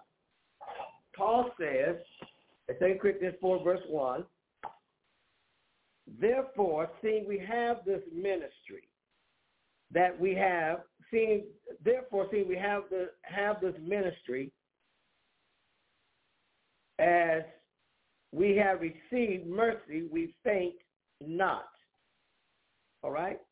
A testimony of endurance says this, that regardless of what we have experienced prior to this present day, we know that God, Paul is saying that God is still true in keeping us enabling us to be successful in sharing in the glorious gospel of bringing people to salvation. Now, I want you to recognize that the word salvation in a simple way, also explaining it, means to be rescued. People need to be rescued from a lot of things.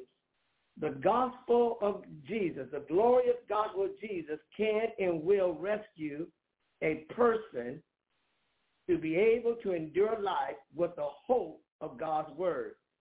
What that means is that it does not say that trouble won't be in your life. You'll have trouble, but you'll have a rescue plan, which is God's word, to show you and to reveal to you and I that we can overcome, we can live through most anything if we keep our trust in God. Trust in God simply means relying on God.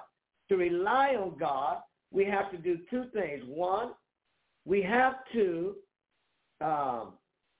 respond to God the way he wants us to respond.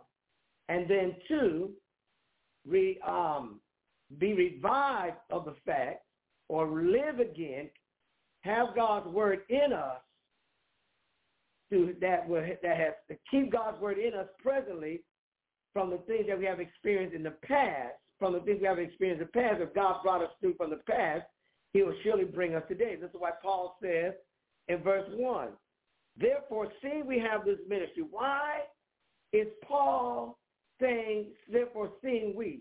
And who are the we? It is Paul and the people who are accompanying him in spreading the gospel. And I'm going to emphasize that in a minute. But look at 2 Corinthians chapter 3. 2 Corinthians chapter 3 and verse 18.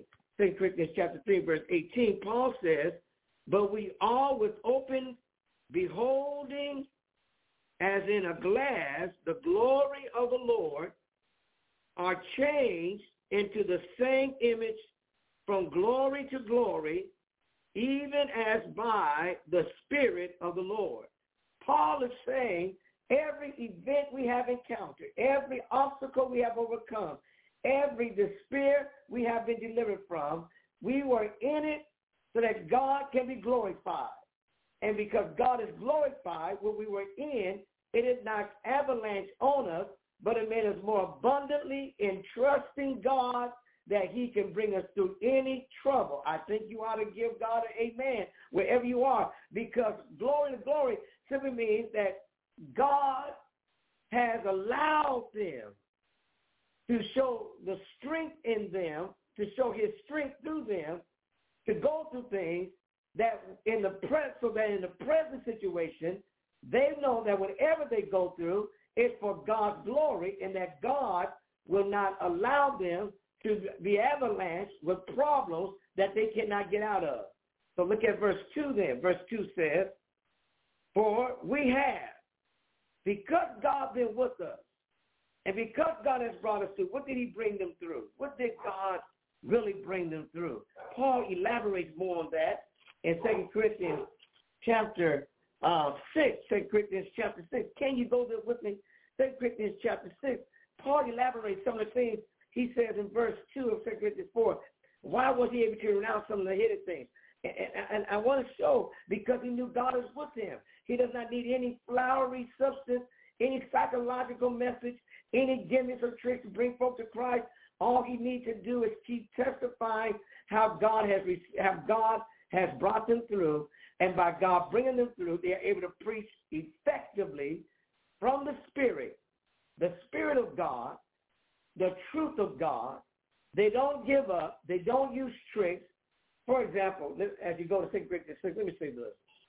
Every church in the summertime that I know of use what is called, have a day what is called back to school fair.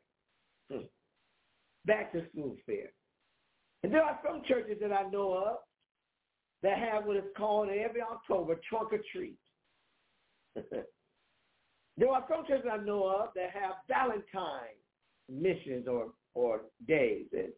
There are some churches I know of that will sing you to sleep, sing you to an ecstatic high. The most effective way to get people to come to God is not through gimmicks that the Bible does not support. God never told us to put together a trunk or treat, a back-to-school fair. Because mostly people who go to the back-to-school fair will hit your spot, then go to another spot, then go to another spot and walk away looking like a Home Depot office with books, papers, and pens, and will never come to church to hear the glorious gospel of Jesus Christ, to say I need to be saved and be baptized. Now, that's just my experience. I'm not cutting down any form of method that some of y'all use, but we know that God said, go ye therefore and teach all nations, baptize them in the name of the Father and of the Son and of the Holy Ghost, teaching them, not giving gimmicks, not giving tricks, not giving candy, not giving pancake breakfast, not giving community dinners, all that. Some of that may help. We have friends and family day. We feed our visitors. But that's not our emphasis. Our emphasis is to give folk the gospel of Jesus Christ. So Paul said we are renouncing hidden things. He's going against the Judaizers who are teaching that the law still stands. Paul was saying it's not the law. The law never reflected how saved we are. It reflected how miserable we are trying to save ourselves through doing things that will not give us true salvation. Because true salvation is from Jesus Christ. The law itself serves as a shadow, presenting, introducing, shedding light on the substance of salvation, which is the blood of Jesus Christ. And the blood of Jesus Christ, according to Leviticus 19, or the book of Leviticus, tells us that life is in the blood. In order to have life, we got to come in contact with the blood of Jesus Christ.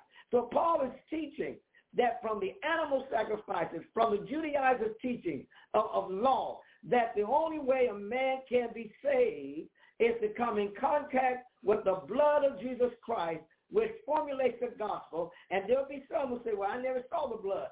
Because the blood in the water coagulated, which means we got to be buried in the watery grave baptism to receive the blood of salvation. That's why we sing the song. What can wash away my sins? Nothing but the blood of Jesus, because the blood purifies. The blood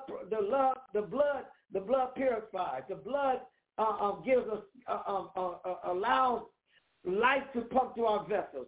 It cleanses out our kidneys. It stabilizes our liver. It pumps blood to our heart. And the spiritual function of blood is that it cleanses our thoughts so we can think like Jesus Christ. This leads me now to 2 Corinthians chapter 6, and the verse is 2. 2 Corinthians chapter 6, and the verse is 2. Paul says, for he says, I have heard thee in a time accepted, and in the day of salvation have I succored thee. Have I allowed you to go through stuff so that you can call on my name? Behold, now is the accepted time. Behold, now is the day of salvation. Then he says in verse 3, giving no offense in anything, that the ministry be not blamed, but in all things approving ourselves as ministers of God in much patience, in afflictions, in necessities, in distresses, in stripes, in imprisonments, in tumults, in labors, in watchings, in fastings, by pureness, by knowledge, by long-suffering, by kindness, by the Holy Ghost, by love unfeigned, by the word of truth, by the power of God, by the armor of righteousness, on the right hand and on the left, by honor and dishonor, by evil reports and good reports, as deceivers and yet true. In other words, Paul is saying, by and by, I come to understand that God will deliver us. And so he says, we don't give up when trials come. We don't give out when despair hits us or cause us to want to get weak. We keep on keeping on. Therefore, I want us to move down to verse 4, and then we're going to hit verse 7 and following. Paul says in verse 3, but if our gospel be hid, it is hid to them that are lost, in whom the God of this world hath blinded the minds of them which believe not, lest the light of the glorious gospel of Christ, who is the image of God, should shine unto them. Satan is using a lot of tools. Satan has a lot of tools to keep people from coming to God. I'll say it this way. Some people now believe that they can be in fellowship with God watching services on Zoom. Well, if that's the case, the same service you watch on Zoom, you ought to be able to work, while some are, but not all the time, work from Zoom and make a good living. Stay away from the grocery store to get your groceries. Zoom was a catalyst to keep one safe from a deadly environment, a deadly virus, but it's not the plan of God to keep folk out of fellowship one with another. Paul's viruses was false doctrine. Paul's viruses was hardship, shipwreck, hunger, prison. But whatever condition and situation he found himself in, he did not stop preaching the gospel because of suffering. He said, if we don't preach this, then the glorious gospel will not reach those that are lost.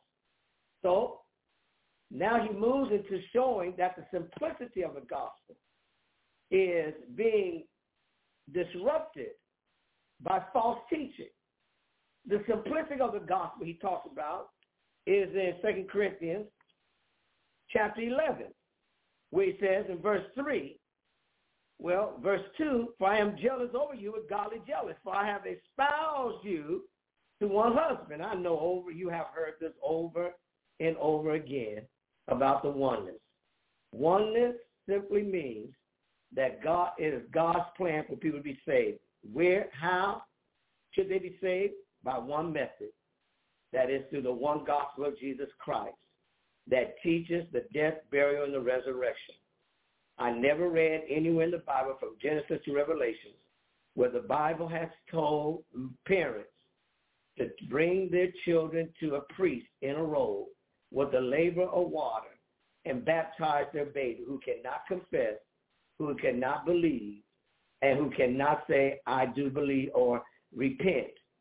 I never read in my Bible from Genesis to Revelation where all you have to do is just raise your hand and say a prayer, receive God in your heart. I never read in my Bible where all you have to do is come down and speak in tongues, because tongue was not a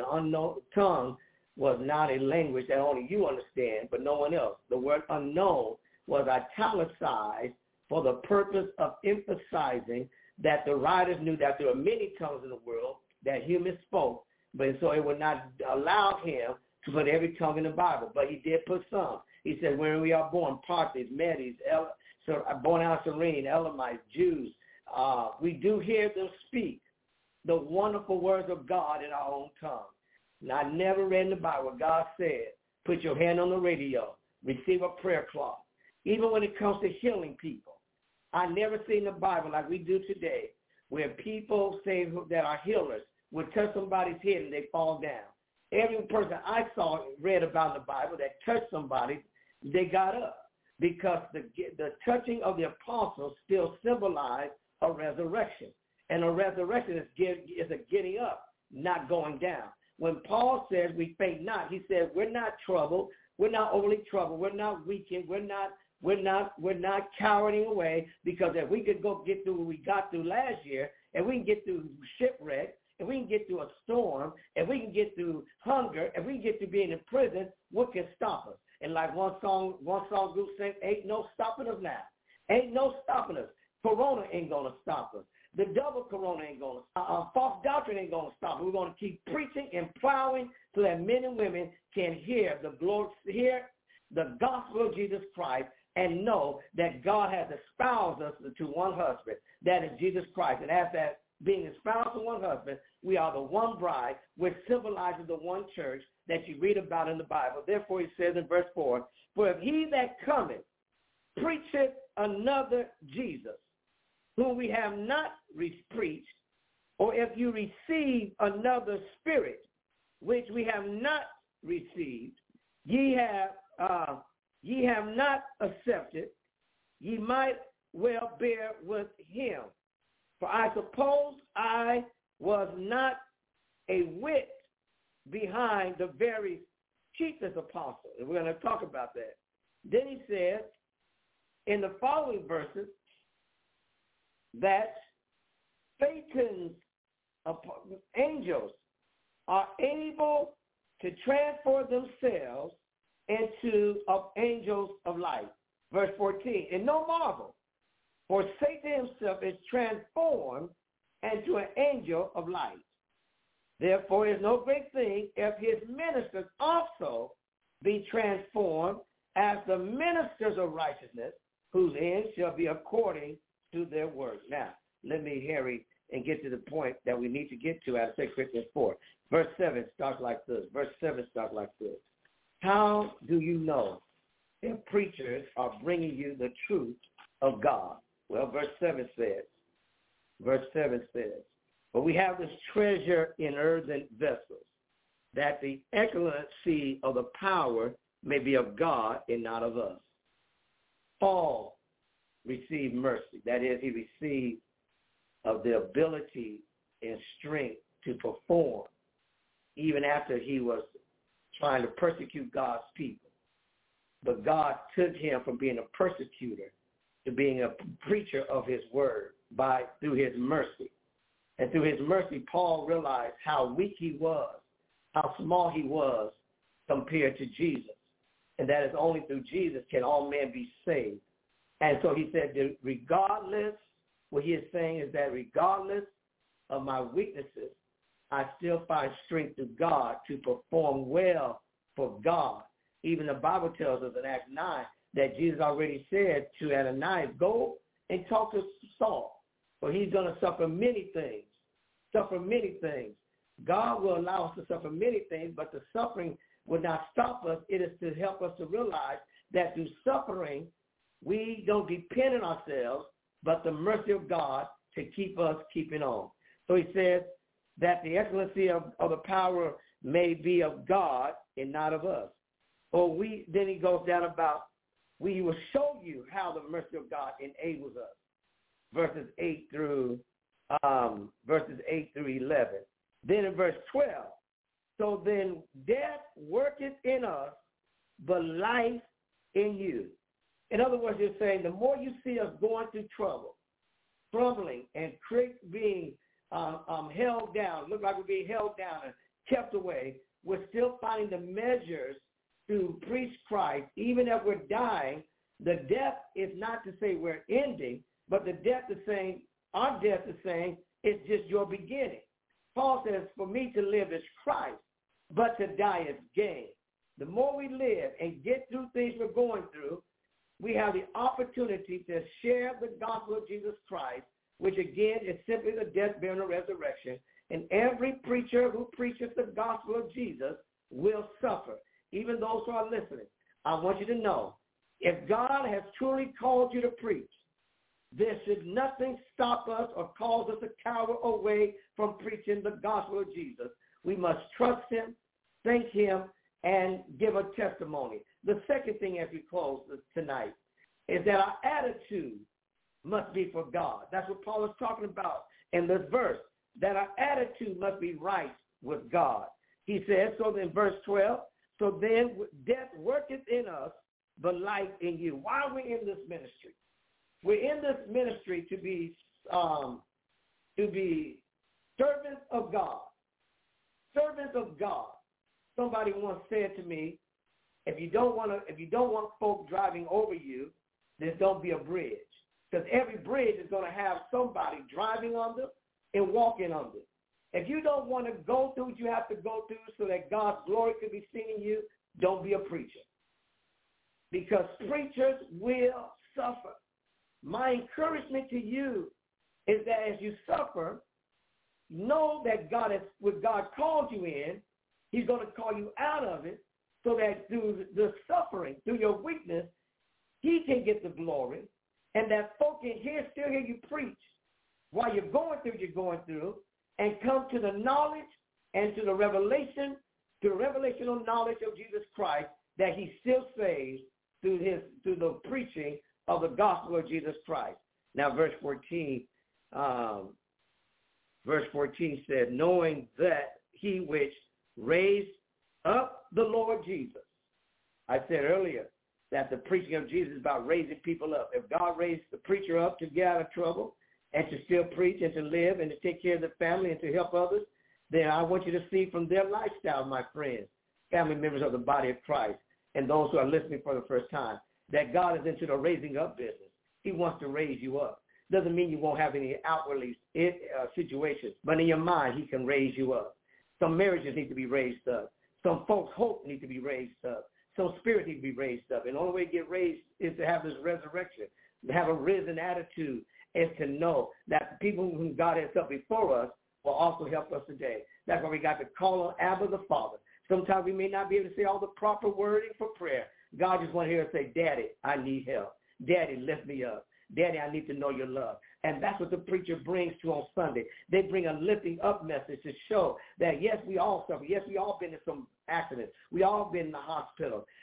We all have gone through some things. But that which is coming to man, God has a way for us to escape out of that trouble. Let me reflect back when I was a little boy, living in Anaheim, California, back in the 70s. We did not live too far from Disneyland. They first came out with Space Mountain. And as my brother was saying, let's go ride on Space Mountain, I heard all the screaming, all the laughter, and then some crying. And I started listening more to the cries than I did to the joy of being on the Space Mountain. And I said, every time we got closer, I saw a sign that said, if you're afraid or have heart problems, this is your time to exit. If you feel that you're not tall enough or you can't go through it, this is your time to exit. And the more I got closer to the Space Mountain ride, I kept reading those signs, but I kept hearing my brother say, come on, we're going to get on this ride. You're going to be all right. I want to tell you, my friends, Satan is saying, as you go up with the Lord, as you're resurrected with the Lord, he's trying to tell you to exit.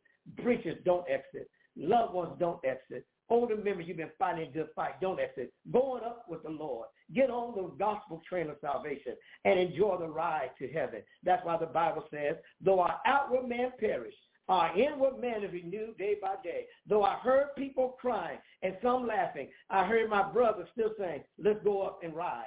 I want to tell you, when we come to Sunday morning service, we get through what we're going through. God is saying, let's go up and ride together. Hold on to God's unchanging hand. Lean on the everlasting arms of Jesus.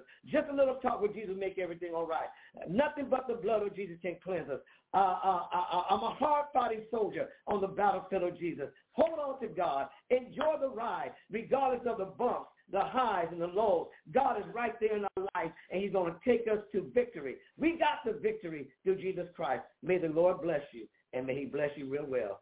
Shall we pray? Father in heaven, which art in heaven, we thank you so much for this media, this opportunity to touch lives through the various speakers that have been appointed and selected to break into the world the bread of life, that they may have spiritual sustenance, to keep fighting, to stay strong at night, to sleep well, to work, and to persevere until you call them home to glory. Father, we just asking for a double portion of your grace, that regardless of how the prices are, gas are, health insurance is, folk falling away, folk leaving, folk going wherever, let us be mindful that there's nothing too big or too small that you cannot rescue us from.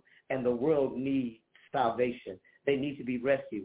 Sometimes you may not take us out of that problem, but you'll give us enough trust to know we can get through. The Bible says we're earthen vessels. We're nothing but cracked vessels trying to do our best to let folk know how blessed they are to have you in their lives. Let us go now. As we go, let us remember that we faint not. We don't give up. We keep looking up. We keep going on just with Jesus, just the same. May God bless you. Thank you, God, for Brother Stevie and his crew for this media to preach the acceptable year of the Lord. In Jesus' name we pray. Amen.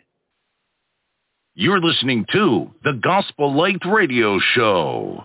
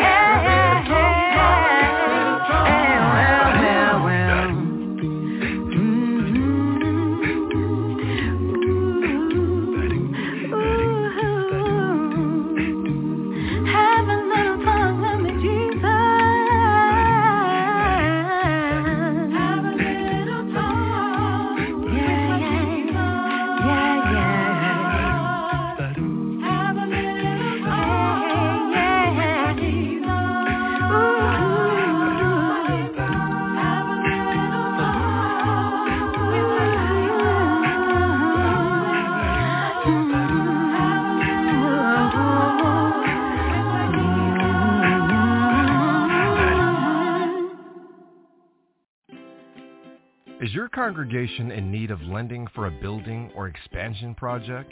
As your partner and advocate, Diversified Financial Network will take the time to understand your unique situation and develop a financing solution that meets your specific needs. It's an exciting time for your congregation, and what you need is a company with expertise in church financing early in the process. Call us today at 1-866-513-6665 or visit us at www.diversifiedfinancegroup.com.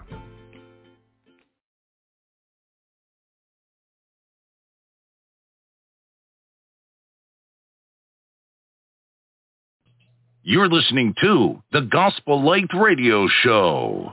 Ladies and gentlemen, that's our show for tonight. We certainly appreciate you tuning in to this radio broadcast. We've had a great show tonight. I had some technical difficulty early on in the show, but we were able to get through it. I want to thank all of my co-hosts who participated on the show tonight. Great lessons tonight from Dr. Frank Washington and Courtney Carruthers as well. We certainly appreciate their efforts on the show. And also my co-host, Clay Phillips, who answered our shout-out question. Got some great questions coming in to that shout-out platform on social media, Facebook. So please join that group and get involved in those biblical discussions. Ladies and gentlemen, it's my prayer that these lessons that were given on the show tonight have been beneficial to your spiritual lives, and your relationship with the Lord has been strengthened, because you're not only tuning in to this radio broadcast, but you've given yourself over to a study of God's Word. So until we meet again, I pray God's continual blessings upon your lives.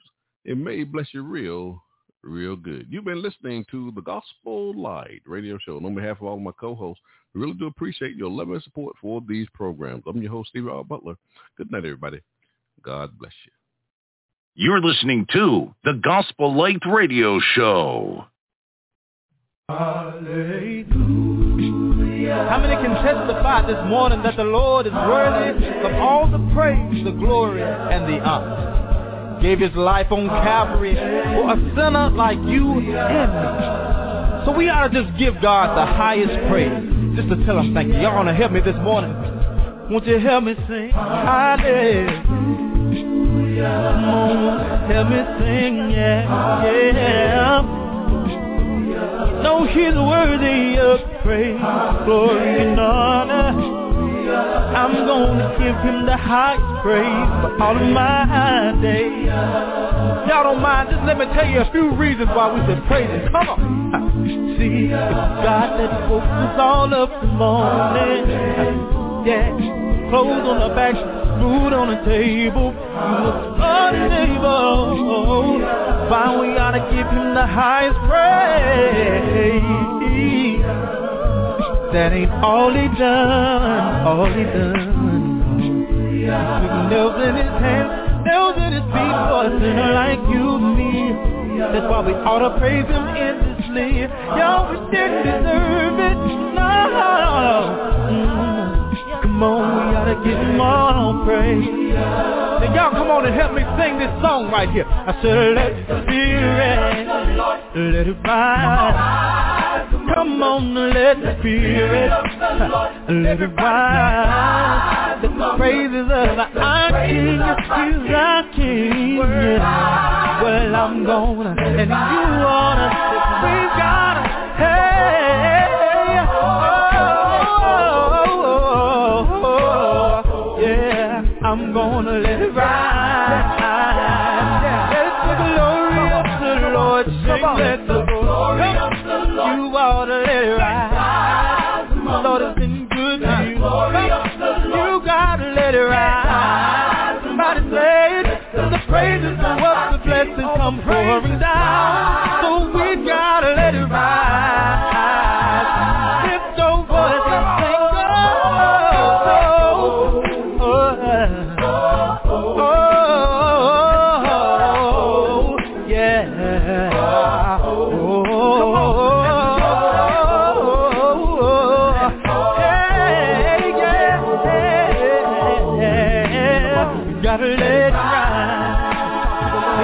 help me sing this song right here. Come on. Tell them. I said, Lord, the people praise you. Say, Lord, the people praise you. You know we lift you up and praise you, Lord. Hey, Lord, you are the Holy One. Yes, you are, Lord. You're the one, you're the only one. You're the one, you're the only one. I said, Lord, the people love you. Yeah. And we place nobody above you, Lord, because you are the Holy One. Hey, Lord, that you're the one, you're the only one. Come on, everybody sing, hallelujah, hallelujah, hallelujah. All the glory is to you, Lord. Oh, Lord, you are the Holy One. Hey, Lord, that you're the one, you're the only one. You're the one, you're the only one. I said, if I had 10,000 tongues, if I had 10,000 tongues, I would bless you with everyone. Oh, Lord, you are Holy One. You are, oh, Lord, that you're the one, you're the only one. You're the one, you're the only one. Say, if I had 10,000 hands, if I had 10,000 hands, I would bless you as you come and oh Lord, you are the Holy One. Oh, Holy One, you're the one, you're the only one. Lift those hands, let me hear you say hallelujah, hallelujah. Oh Lord, I said all the glory is due nobody but you, Lord. Said it's all about you, Lord. You are the Holy One, yeah. The Holy One. I said you're the one, you're the only one. You're the one, you're the only one. I said you're the one, you're the only one. Nobody but you, Lord. I said you're the one, you're the only one. You're the one, you're the only one. Hallelujah. Give him the praise. Hallelujah. You're worthy, Lord, forever and ever. Don't lift up holy hands, give you praise. See, we want you to know, Lord, words can't express how we feel deep inside. When we think about your goodness, your grace and your mercy, Lord, I can't help but praise your holy name. You've been so good, so good.